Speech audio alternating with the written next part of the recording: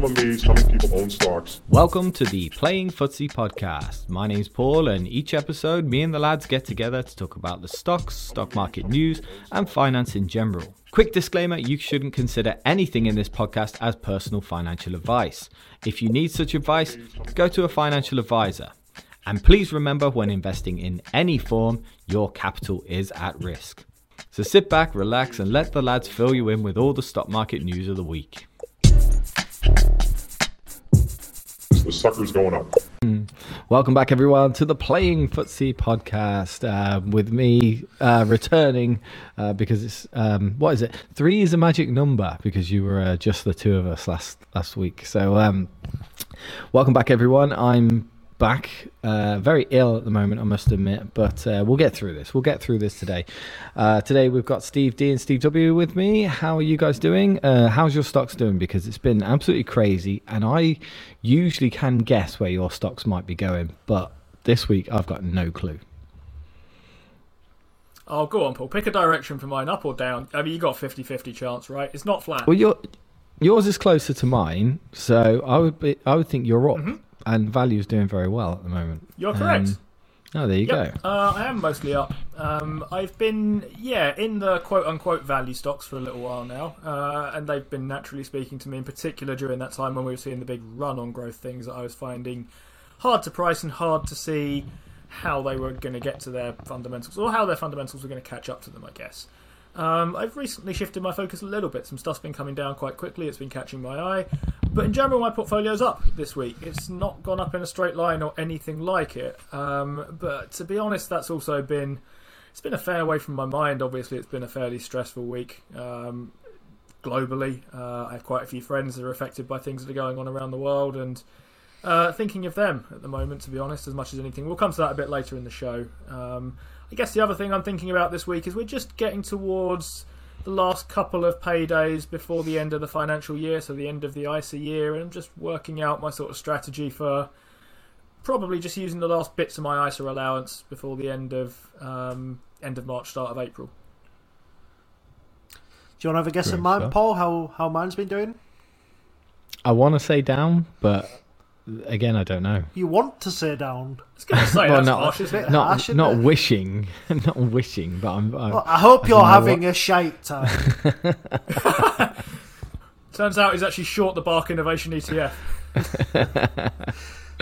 No, of course I wish for you to. Yeah, I'm up about 10 or 12% off the lows this week, so nice. I am having a marvellous time. So yeah, it's been a very good time for growth for some reason or another. I'm assuming it's got something to do with the market thinking that the war in Ukraine, or the invasion of Ukraine, is going to push back rate hikes somehow. I'm not entirely sure whether that means growth stocks are any more attractive to people. I'm not quite sure I can connect that logic. But yeah, so, and echoing really what Steve said, really, in that I've been glued to CNN of all places. I can't stop watching it. I feel like a bit of a sadist, but it has affected me in the same sort of way that Steve's saying. I just hope it's over soon and resolves in a peaceful way. Okay, let's go on then. Let's go straight on to Russia, and because we have to address it. I don't think we addressed it last week or the week before, but we do need to address it, and addressing it from. Let's address it from the world of stocks. Obviously, we think it's awful. I think all three of us are doing that. But where do you think this conflict is going to take our stocks and the stock market? What do you think about it? I think its impact in stocks is going to be, in most cases, so if you think of it at the level of markets overall, reasonably short term. So I was listening to a podcast at the weekend. It was the Barron Streetwise podcast. They were pointing out that historically, as long as these things don't immediately bring on recessions, which this one might, so there's a big caveat there, but things that don't bring on recessions, and they mention things like 9/11, like the Boston Marathon bombing, like JFK assassination, and so on and so forth, markets have always snapped back quite fast. We saw this actually in the start of the pandemic, right? Markets make their way back quite quickly from drops like this, unless the economy goes into a recession. So I think in broad terms, and I'm not thinking of specific stocks or specific Russia-exposed funds or anything like that, I would expect to see the impact being sort of reasonably temporary, and then we go back to kind of wondering about what the Fed's going to do next and how fast and how sharp and how so on and so forth. Yeah, fair enough. So I really just want to point out, I think, that when we talk about Russian stocks on this podcast, or we talk about our market benefits or losses from conflict, we do, well, this is just from my point of view. I don't know if you agree with it and you can distance yourself from it because it might not be very popular, but I would like to approach the stock market from a very unemotional view and a very pragmatic view. So my judgment isn't clouded as far as the personal finances go. So whatever political belief that we may or may not have with the conflict, I don't think personally reflects me in the stock market, and I'm still going to do whatever I think is best as far as personal finances go. And part of that for me is that as far as the stock market effect goes, and it is only a stock market effect, that it doesn't matter. I personally think this is the same thing as usual. I think this always sends the market into a bit of fear, and then we recover from it. We have done for decades, and I think we should always remember that, to stay focused on what the ultimate goal is as far as the stock market. And I also think investing morally isn't in my wheelhouse, but I suppose you guys might have a different view on that. But yeah, just to be very clear on that, is I take a very pragmatic view to stock market investing and try to be as emotional as possible. I don't know if you guys feel the same. So I've battled with this a little bit because my senses are very similar to when, the world's banks caused the financial crisis. That my first instinct was to go and pick up some banks on the cheap, and that was the feeling I got 2 to 3 days after the crisis happened, the invasion happened, was that I should maybe look and see what these Russian stocks are doing and whether we can get an opportunity of a lifetime here. But my moral compass has kicked in, I'm afraid, and I refuse to profit from the situation in the same way that I refuse to profit from people smoking and things of that nature. And probably one of the reasons why I'll vehemently oppose buying Facebook, even though despite I could probably make up another reason. I'm not against other people buying it. Like, I've seen people in the Discord who have gone out and they've bought something, and I'll never tell them that they're wrong, but my own moral compass in this situation has kicked in, and I'm happy to talk about them, and I'm happy to say that some of these may end up being incredible opportunities for people if this rights itself quickly. If this is a long, protracted thing, some of these companies won't be here, so there won't be much to discuss. Steve, anything to add? Maybe it's a feature of spending most of your day thinking about ethics and related topics. So I was teaching a load of stuff on utilitarianism earlier today. That I guess one of the things you find is that the more you know, the less becomes really obvious. Which isn't to say that I view anything as unobvious here politically. I don't. In terms of where that plugs into my investing stuff, I'm not entirely sure. I can see that there might be kind of downside and upside to these sorts of things, but I don't feel confident weighing that possibility. Particularly, I was cycling home from work today and thought, could be looking at another bunch of Luckin Coffees here, if I'm honest with you. And that's I don't even get as far as the moral consideration, to be honest. I would get as far as thinking about it morally if I thought I saw an opportunity and then thought, do I want to do this?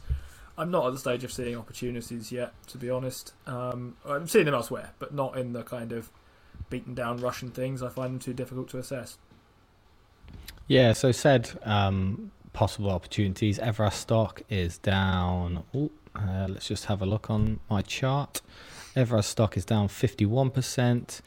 Gazprom, which is the famous gas company, down 65%. And that's down 65%. and no sanctions have been held against it yet.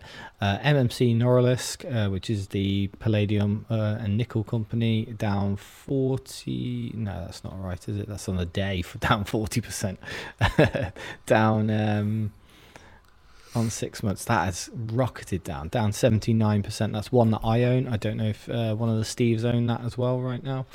And Sberbank is down 66%. So these are possible opportunities where the stock price has fallen significantly in comparison to their levels of cash flow and levels of earnings, but the market is obviously pricing in significant losses in earnings right now from these Russian companies.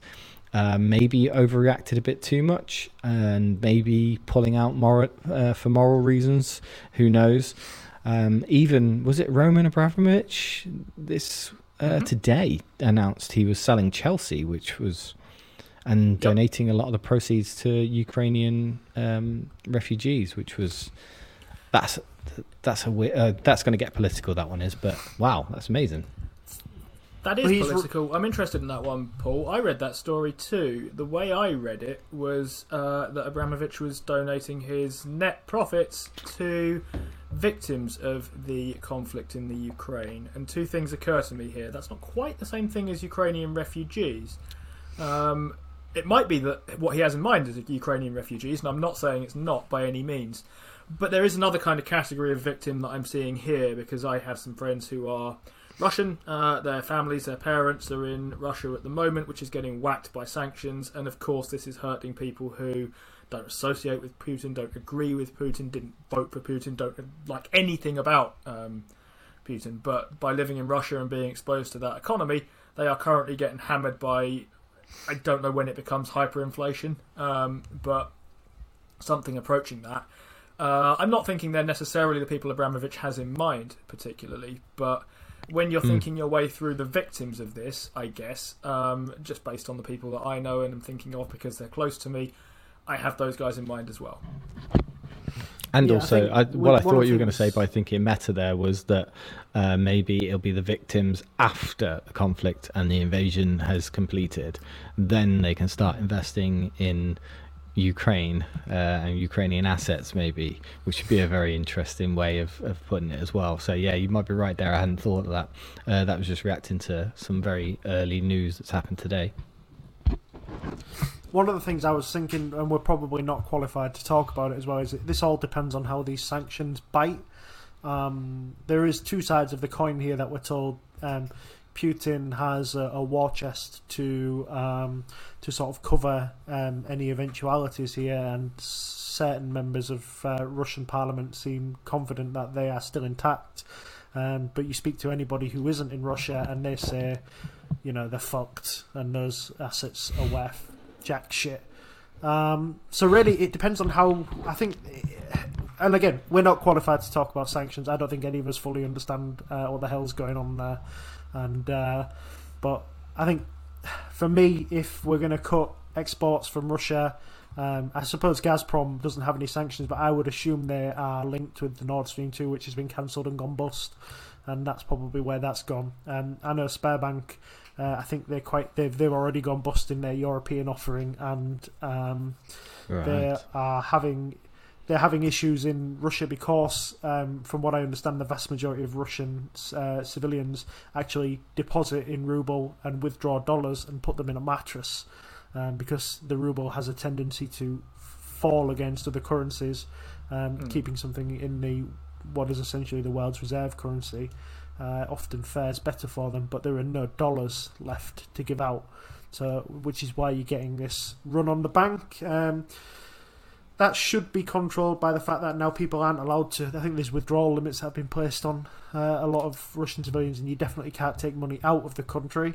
So yeah, I guess it's just a case of hoping that this comes to a sort of peaceful resolution, and sort of an element of feeling sorry for Russian civilians as much as it's difficult to feel sorry for people like that, but a lot of people are getting caught up in one madman's war, and it's I I just hope it gets all resolved really quickly. I think I must admit, Yeah. when I was thinking about markets and reporting back, I thought I had definitely been affected. Yesterday I had an impending sense of doom watching that patrol, 40-mile patrol of Russian armoured vehicles going towards Kiev, and I thought, I've got to stop looking at this. And I wonder if, probably a callous comparison, if that's how people feel when they log into the markets on crash days and see the stocks are down 60% and all the bad news is flying around. I wonder if that's the sort of doom that people get that causes them to sell the shares. And I've always tried to take the 1,000-mile view, but it's war and stocks is very different. But I don't really have anything else to add on that other than, I don't know if you guys have anything you want to chime in on. It is like that. I think if you're, I guess, the market stuff makes me think of what it must be like being a Russian at the moment. Being a Ukrainian is an altogether different kind of horror to my mind. Yeah, definitely. Interesting news on it would be the crypto angle on this at the moment. Obviously, Russia might be using crypto, but actually, some lad messaged me on Instagram, Robert, very helpful. He works in a coffee shop in Malta, and he said that his Russian customers are now coming in paying with Binance cards. Which is very, this is anecdotal, obviously, so you can't take that as fact. But obviously, it's an interesting angle on the whole crypto market. It might be why the crypto market has gone up a little bit in the past few days. What do you think? You think crypto's going to bounce back on this, or do you think more of the same? My general thought is this is probably one of the pitfalls of having decentralized money, is that it gives a way to slide around sanctions that we've probably not thought of before. There is no way of stopping people spending this way. Decentralizing money has quite a lot of benefits in terms of safety and privacy, but you extend that to getting around sanctions and being able to spend money where maybe governments don't necessarily want you to, or definitely Western governments. No, I don't think it is. I would disagree with you there, because obviously we're thinking of sanctions right now as a complete blanket ban on transferring the money over into Russia. So from the 50% that's held in the UK and the US, transferring that back over to Russia, which is a big part of the sanctions that's going on at the moment. And then transferring that is very much similar. So you should be able to see, let's say Bitcoin, just to pull one out of the air. Let's say if someone was trying to send money to a Russian oligarch via Bitcoin, you'd still be able to see their wallet transferring over to their wallet. So you could still ban or take legal action against the person sending the money, which is vastly, as far as I can tell, the same as what's going on with the sanctions now. The companies are just banned from sending the money. There's not actually any physical thing at Visa going, okay, no, you can't send, except for obviously the banning of SWIFT, which is quite a famous one which has gone on. But I'd kind of disagree with you there, actually, that it's still traceable and legal action can still be taken. In fact, I think Biden mentioned it himself. He said if they do find evidence of cryptocurrencies being used to bolster the Ukraine invasion, they will take action. And I think it is within their power to take action. So yeah, maybe. I personally think there could be a catalyst here for a cryptocurrency, but that will all take a while to pan out a bit. I think it's still too much of a risk, but yeah, interesting perspective you've got there. That's generally, I would say there's no KYC right. on a wallet. There's no KYC on a digital wallet. So if somebody has managed to get something on there from cold storage onto a wallet, it is very difficult to track who it is. So there are definitely ways to get away from it. Know your customer is what Steve's talking about there. It's a way for banks to track who is sending money in and out. And obviously, on Bitcoin wallets, it can be anonymous largely. All right, let's get on with. We've done a lot of doom and gloom on Russia, so let's get on with the day. We have. What should we start with? Have we got an ad read today? We've got an ad read. So last week, Paul, you weren't here. I wrote last week's ad read in the form of a poem, and it was a sort of fairly. It was a quite nice kind of light, fluffy limerick thing. I thought this time I would write our ad read in the style of a Shakespearean soliloquy. Whoa. And then I thought our listeners don't want Shakespearean soliloquies, so here comes another limerick instead. This one is called The Ballad of Paul Briscoe. Because we missed you last week. It goes like this. There once was an investor called Paul, whose portfolio was a little bit small. Wanting dividends and growth, he insisted on both, as he sat staring at his red wall. Paul just didn't know what to do. He was carefully thinking things through, but he still bought a cow, which sadly by now is probably somebody's beef stew. But then Paul got genuine impact, to help keep his finances intact. He finds stocks to buy, and Steve D and I are accessories after the fact. He finds stocks to buy and to hold, and he doesn't buy silver or gold. With genuine impact in play, he's found a new way to invest for when he gets old. And nowadays Paul's a machine, and his investing life is quite serene. Genuine impact has made him much less afraid, and his portfolio's back in the green. So if you'd like to give it a go, there's a link that we've put down below. Try the app out for free, and you too can see what to buy. Now on with the show. That's so good. Oh, how is he doing it? He's pulling it out every single week. How is he doing it? Oh, so good. So good. When there you go. Genuine mentioned impact. Shakespeare, I thought, oh, he's pitching this a bit high. Yeah, I can't even say the word soliloquy. Yeah, genuine impact, everybody. I'd already forgotten what it was. Yeah. Lovely. They've been sponsoring the podcast for the whole next year, so thank you so much to them. Yeah, okay, so this week we're going to play a game again. We got Steve W on the game. Yep.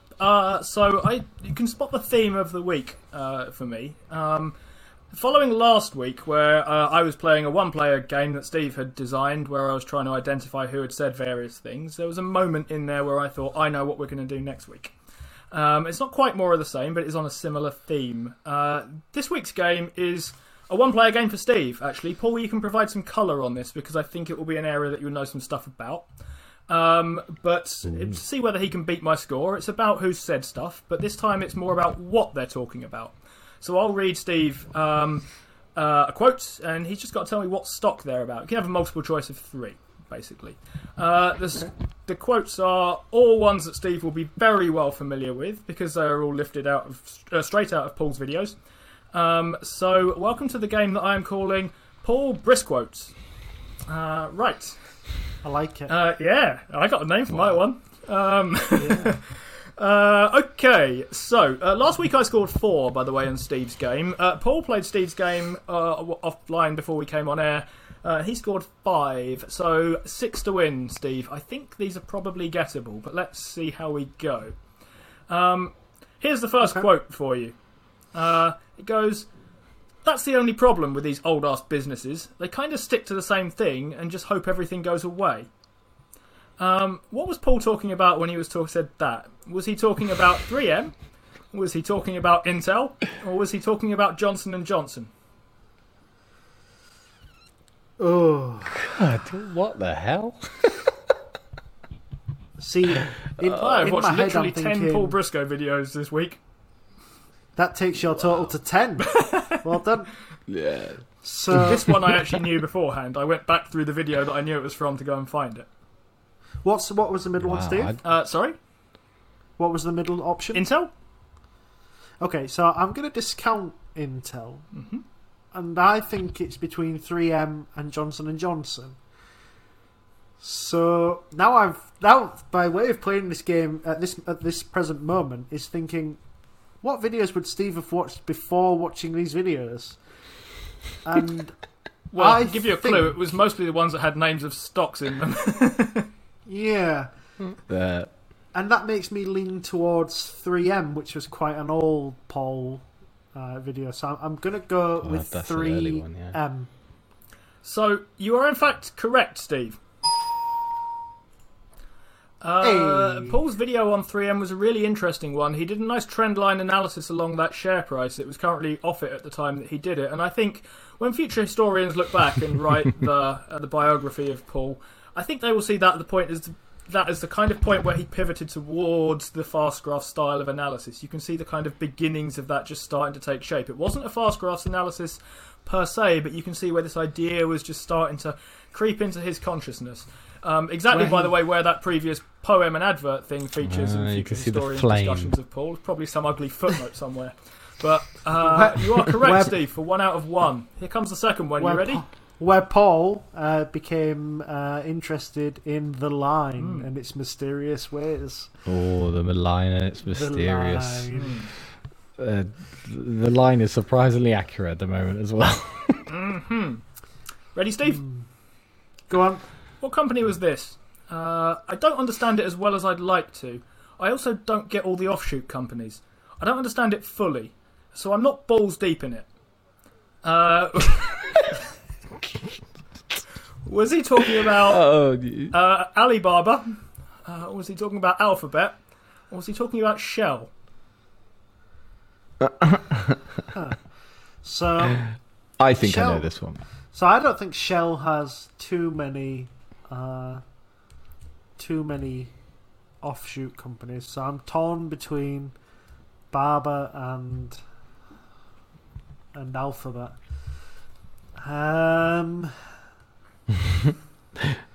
This is painful.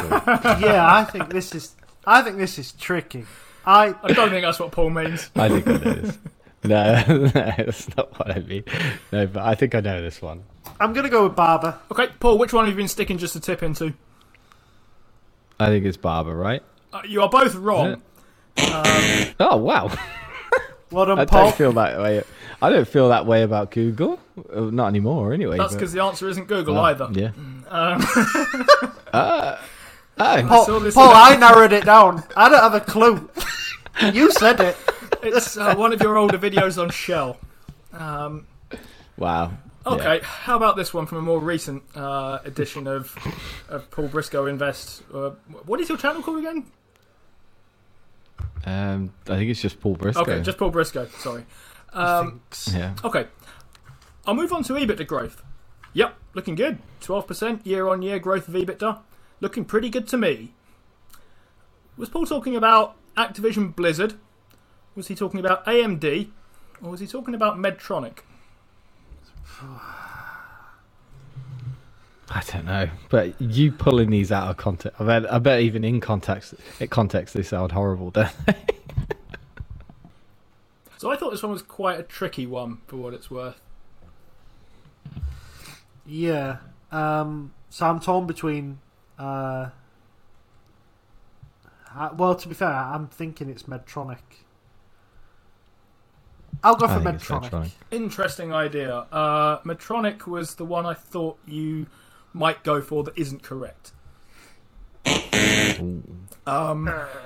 think Paul's interest and study in Medtronic predates his interest and study in EBITDA. For what it's worth, it was. If you had a second guess, what would you have gone for there? Activision. Who's left? Activision, Medtronic. Blizzard, and AMD. Ooh, I don't know if Paul would ever look at AMD. I don't think that's Paul's kind of stock. But I guess it's in there to throw me the curveball. Oh, I did so I'm do gonna an go with AMD video actually. I now remember I did an AMD video. No, it's Activision Blizzard. It was off his most recent attempt at kind of arbitraging it. I think he was talking about the risk it might not come off, and look, it's a decent company underneath it anyway, even if that doesn't go through. Right, got Still it. going well. Shall we carry Still going on? well, that is. Yes. Okay. Have another Paul Brisk quote for a moment then, and I'll pretend like he hasn't run away in protest at the nature of my game. Try this one out. Worst case scenario. In this case, company is overvalued and you will lose 12% of capital appreciation, but the dividend will save you and give you a total annual return of 1.4%. So the possibility of losing money on this stock is pretty low. Was Paul talking about Geo Group?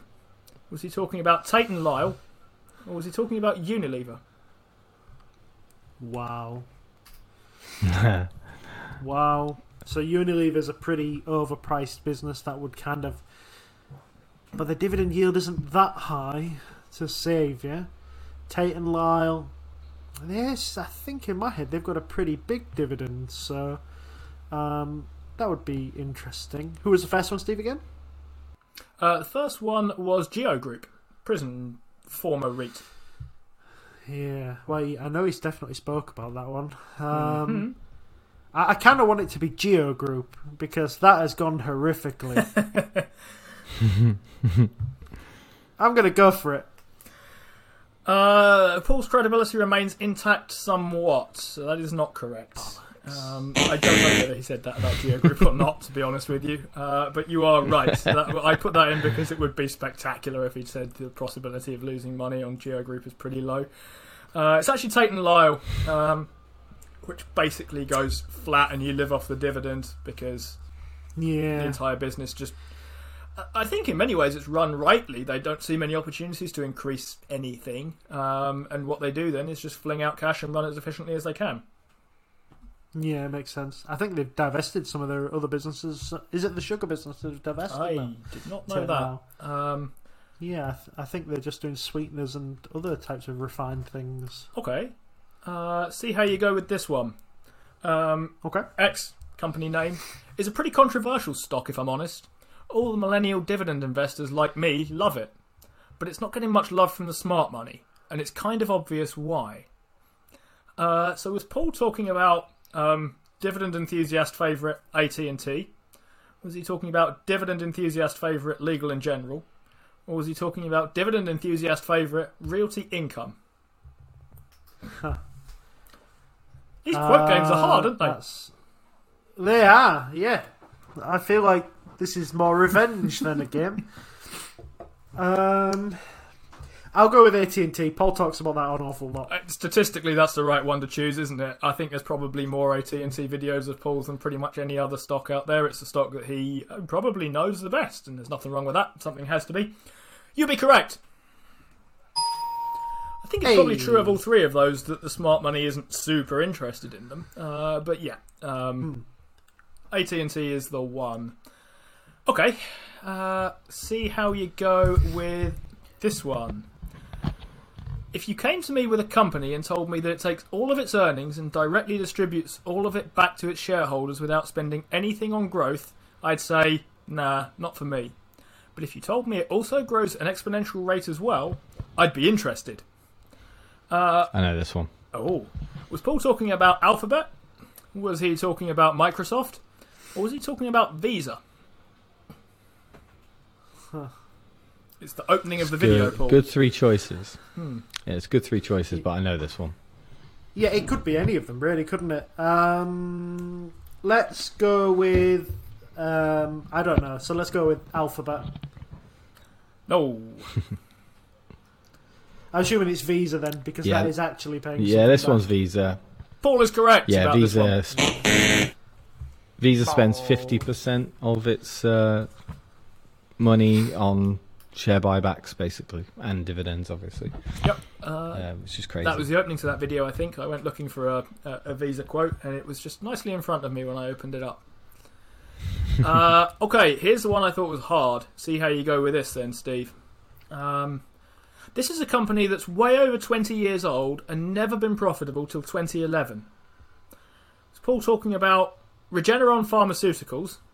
Was he talking about ServiceNow? Or was he talking about Viva? I mean, Paul, I don't think would have talked about ServiceNow, so that's the one I'm going to discount. Mm-hmm. And that was in the Slootman days as well, so I wouldn't have thought that would have been of interest to Paul. What was the first one, Regeneron Steve? Pharmaceuticals.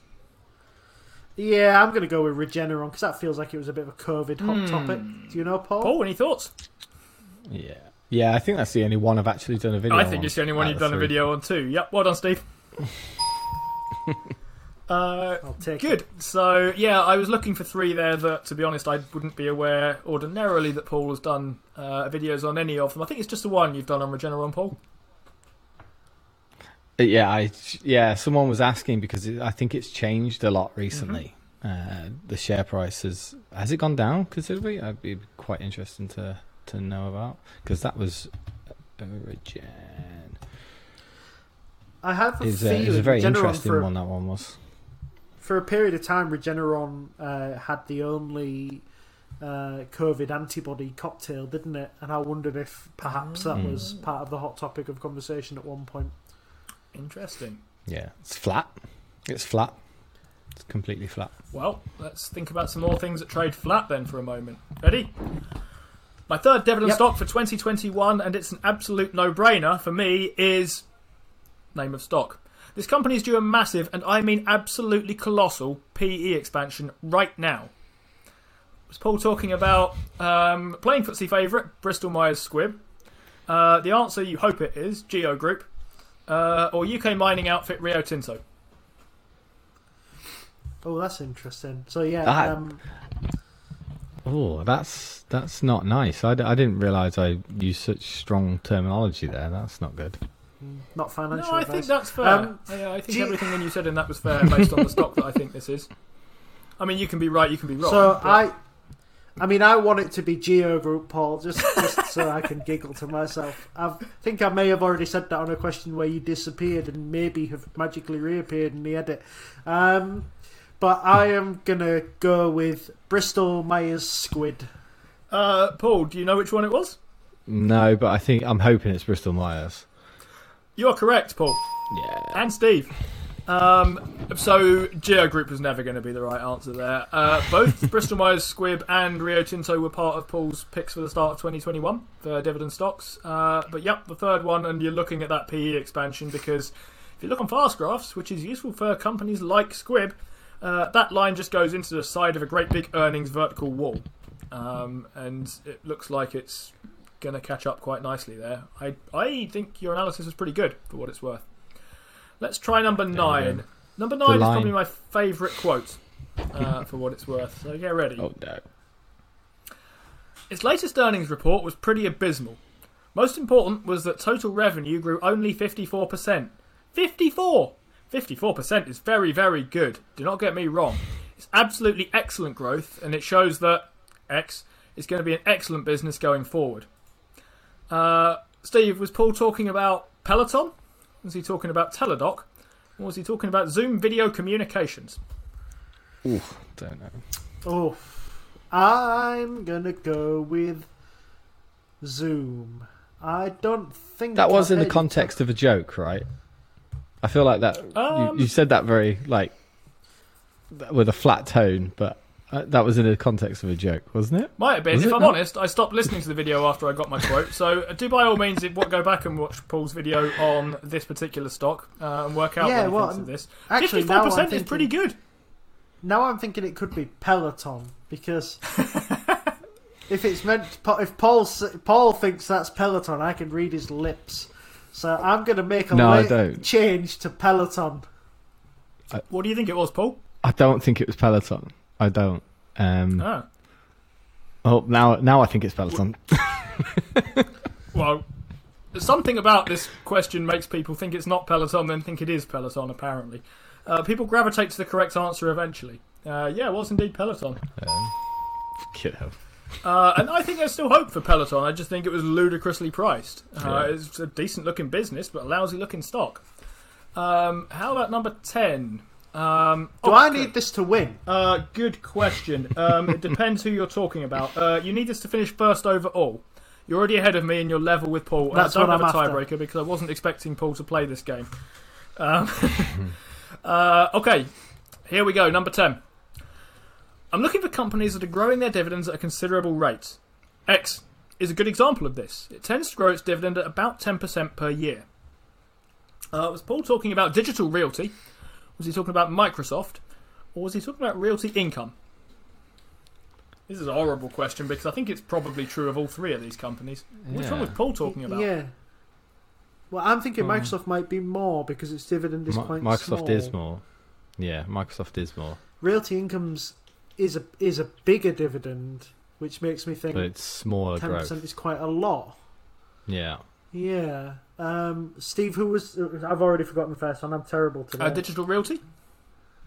Good chance. Yeah, that sounds quite really good likely. chance. I think that's Digital Realty. That's a 2% dividend. I'm thinking Microsoft is smaller, so it should be bigger. Digital Realty Incomes is bigger, so it should be less. So I am going with Digital Realty. Paul has absolutely done you there.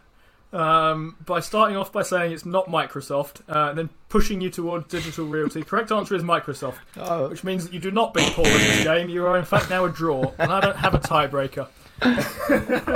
So that's okay, because I have a sense that if Paul played that game, he would have done worse than me. I do not have I that think sense. so as well. I think Paul would have done. I think Paul would have won, but I also don't think he would have got all 10. No, no so- chance. I genuinely thought that was Digital Realty. I really did.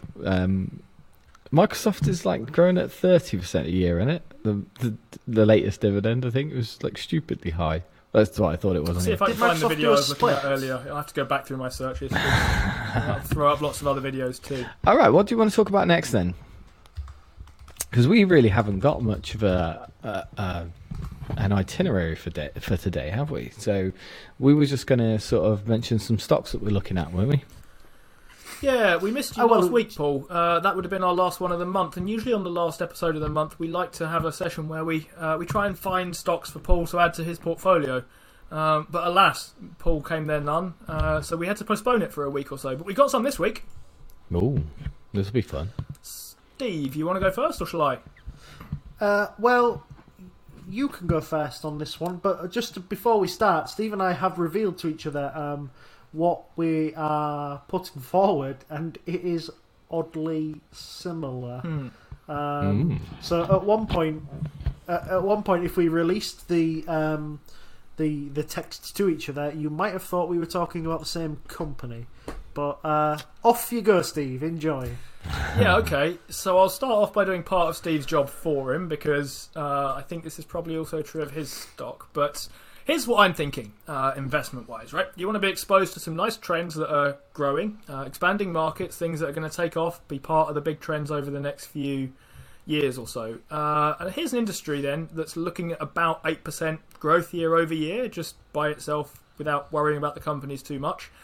It's the semiconductor industry. So Internet of Things and automation and all this kind of stuff means we're going to need more chips. Stuff's going to have chips in them, and this is going to be good for semiconductor stocks, I think, and semiconductor companies that are underneath those stocks. However, here's the kind of catch if you're me. As I've said sort of repeatedly on this show, and as I've demonstrated without saying, chances of me picking a winner in a chip battle is pretty slim. I don't have the kind of technical knowledge to do this. I've tried looking at it via fundamentals and thinking, well, look, I'm priced for this one to lose, so maybe I'll pick this one. But that's not really a great way of going about things. But this all gets very technical very fast if you're me. So I'd like exposure to this semiconductor space, but I also don't think I know who's going to have the better tech, whether AMD is too far ahead or whether Intel's got the money to catch up, or etc, etc, etc. You see my dilemma here, Paul. Anyway, so here's what I'm going to... I've got two options, basically. One is try and recommend you a semiconductor ETF, but that's pretty boring in a segment called Stocks for Paul. So I thought I'd try this instead. I'm looking at a company called Microchip Technologies, and what they do is they make microcontrollers. They don't make interesting chips that go in your phone or in your computer or anything like that. They make boring chips that go in things like thermostats and soap dispensers and remote controls and all that kind of stuff. And the more things we get smart and connected and have sensors attached to them and stuff, the more things they're going to get themselves put into. And I like this industry, and I like this company. It's got some nice looking economics from what I can see of it. Economic feature number one. It's very hard to change supplier once you're in some products, because then you have to redesign the entire damn product, and that's quite expensive. And the chips you put in them are not super expensive. So business tends to be sticky here. If you can supply the chips for your favourite hand soap dispenser, chances are you're going to be supplying them for a very long time. Nice business feature number two. You might have noticed that thermostat chips and so on are not super fancy. We're not particularly working on latest design, cutting edge things for these, because what would be the point of putting one of those in something that basically is an automatic garage door opening device? Which means that we don't have massively high R&D costs in this kind of company, because, well, we've got chips, they'll do. It tends to be more about price than about cutting edge tech. So, good stuff so far. They've launched an earnings report recently. There's pretty strong demand. They've more or less sold everything that they can produce in 2022, and probably a bit more because they're all backed up for shortages and so on. They've launched a nice thing that I saw, which is a kind of delivery priority thing. They mentioned it in their earnings report, and they're basically saying, as a customer, you can get priority delivery on your chips because everyone wants these, as long as you make your contracts non-cancelable.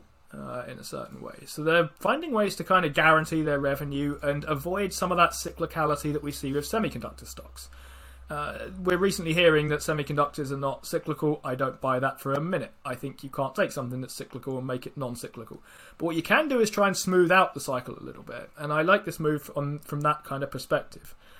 Here's the bear case on it, or here's the big rub on it. Its financial strength is significantly worse than its peers.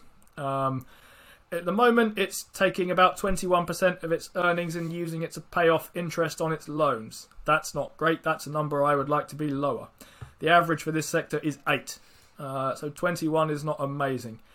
But in fairness to Microchip Technologies, this number is trending down. It's been coming down from ridiculously high numbers. It was 77% a couple of years ago, which makes you wonder how it is they managed to do anything else. But they're paying less in interest. They had their credit rating upgraded, so I'm hoping they'll be able to roll some of their debt and refinance it. Things appear to be moving in the right direction there. But there you go. That's my idea for a stock pick. A nice, basic, uncomplicated semiconductor thing. Not like you to want a stock that's laden with debt. Well, I own Verizon. I can't throw too much shade at debt-laden companies, particularly. No, it's Squib's fairly debt-heavy too. Squib's pretty debt. Yeah.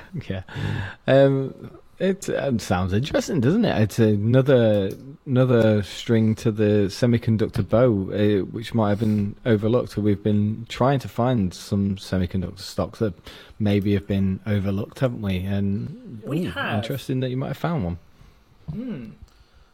What you got, Steve? Well, I also might have found one. So, I have a stock that is in direct competition with Microchip Technologies, which is interesting because, as we say, we wrote these completely blind and we could have picked anything we wanted from anywhere, and we made no hints to each other what we were going to pick until we finished writing it and then went, oh shit, maybe we should change these. But I have a company called, and I won't tell you actually because I quite like to make you guess. So this company, so just to give you an overview, modern electronic components, they need precision timing. So from smartphones to data centers and even things like Steve mentioned, like thermostats, they need a specialist timing system. So timing until recently was handled by the Quartz system, which is something you've probably seen on watches and on and clocks and things like that. So I'll quickly tell you what Quartz is because I think not a lot of people actually know what it is. But it's basically it's an electronic oscillator. It's regulated by a quartz crystal to keep time. The crystal oscillator creates a signal with a very precise frequency, meaning that the quartz clock and the watch are like an order of magnitude more accurate than something like a mechanical watch. If you've ever had something like that, you'll know the days of having to wind your mechanical watch back on because it's lost minutes in the day. So in an electronic device, we're actually pushing to move away from quartz technology, and we're heading towards a silicon solution now instead. These are called MEMS chips, and it stands for Micro Electromechanical System. This is today's company's primary source of revenue. So these MEMS chips, they range in size depending on the requirement, but they can be as small as a micrometer. That's 1,000th of a millimeter. If you're in the building trade, that is smaller than a cat's cocker. So why are they better than quartz? Well, they're a drop-in ready-made replacement, so that you don't have to make any changes to your system. They're programmable. They have multiple outputs. They're more resistant to shock. They're more resistant to temperature. They're more resistant to shake. And probably most importantly on technology is that they use about a third less energy. And they're available in about half the time in terms of lead time. So the vast majority of what this company's MEMS chips are, they're not as exciting. They're about 1 mil square. And this is actually smaller than the competition can reliably produce. And the I guess is that they can make hundreds of thousands of these MEMS chips on a single wafer, so that makes it cheaper. An additional advantage is that they use different materials to their competitors who use a CMOS chip, which is hard to get hold of at the moment. So these guys are actually fabless, so they're actually designers, so there's no expensive machines to repair or replace every cycle. They have a market cap of 3.9 billion. They have a current PE of last year's sales doubled to 218.8 million. 4 out of 4 heavy beats on EPS over quarterly expectations. Gross margins of about 70%. Net margins of 15%, so making bank. They've got 560 million of cash on the balance sheet and 0 debt. Do you like it? Wow. I mean, you've made an amazing case. What's not to like there, I guess? Do you have any idea what it is, Paul? I don't have a clue. I really don't. I don't blame you on this one. The Netflix one was kind of guessable. This one is... I would have been amazed. I haven't got a clue. It's a company called SciTime. SciTime. No, Micron are about 100 billion. This is 3.9. Oh, no, By the way, no. the PE which I glossed over was 123. So this company is priced to win. The bear case would be that they actually think their TAM is only about 8 billion. And Steve and I have had conversation about TAMs today. Market cap of 3.9 billion. If they were to do 8 billion in revenue, their market cap would be significantly more than 8 billion. But how likely that is up to you to decide. I think they're in a growing market, so I think naturally that TAM grows with with the size of the market. I think the move to Internet of Things, data centers, more smartphones, blah blah blah. I think they're quite a logical sort of selection in that market. I think they're a pretty interesting company. I think they might be a little bit picks and shovelly, providing they can keep ahead of the competition like Microchip. That was kind of going to be my question about them, Steve, actually. You said they can produce stuff however many times it was smaller than the competition can reliably produce. I wondered... One of the things I struggle with in thinking about chip companies is working out what that distance looks like in terms of time to closing it, basically, and how quickly competition can get to that. Maybe they can't. Maybe it's nearly impossible. But that's the kind of thing that I'm not sure on. Any ideas on kind of how far of a lead that gives them?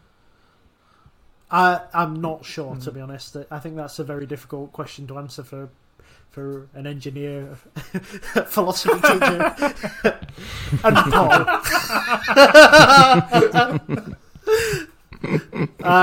But that it's one of those companies. The thing that interests me the most is that absolutely nobody seems to be talking about them. You think with companies that are trading at a PE of 123 tend to have quite a lot of hype around them, but there doesn't seem to be any hype. So I would be interested, and I haven't checked out just how much of this is institutional buying. And it'd be interesting to see how it sits. But yeah, sorry, I don't have the answer to that. If anybody does have the answer, it'd be very interesting. Just pop it in the comment section for us if you've heard of it and looked at it.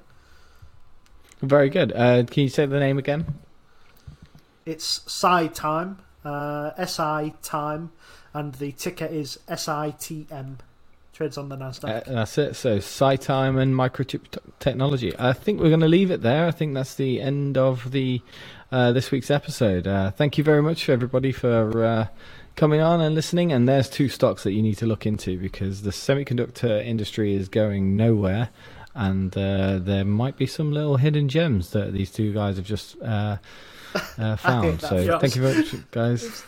It's definitely going nowhere. Buy this thing at a PE of 100 and something. Yeah, buy this PE of 128. The industry's fucked. All right, guys. Thanks very much for listening, and leave us a 5-star review if you want to, and leave us a comment in the comments below, and a like and subscribe and all that sexy jazz.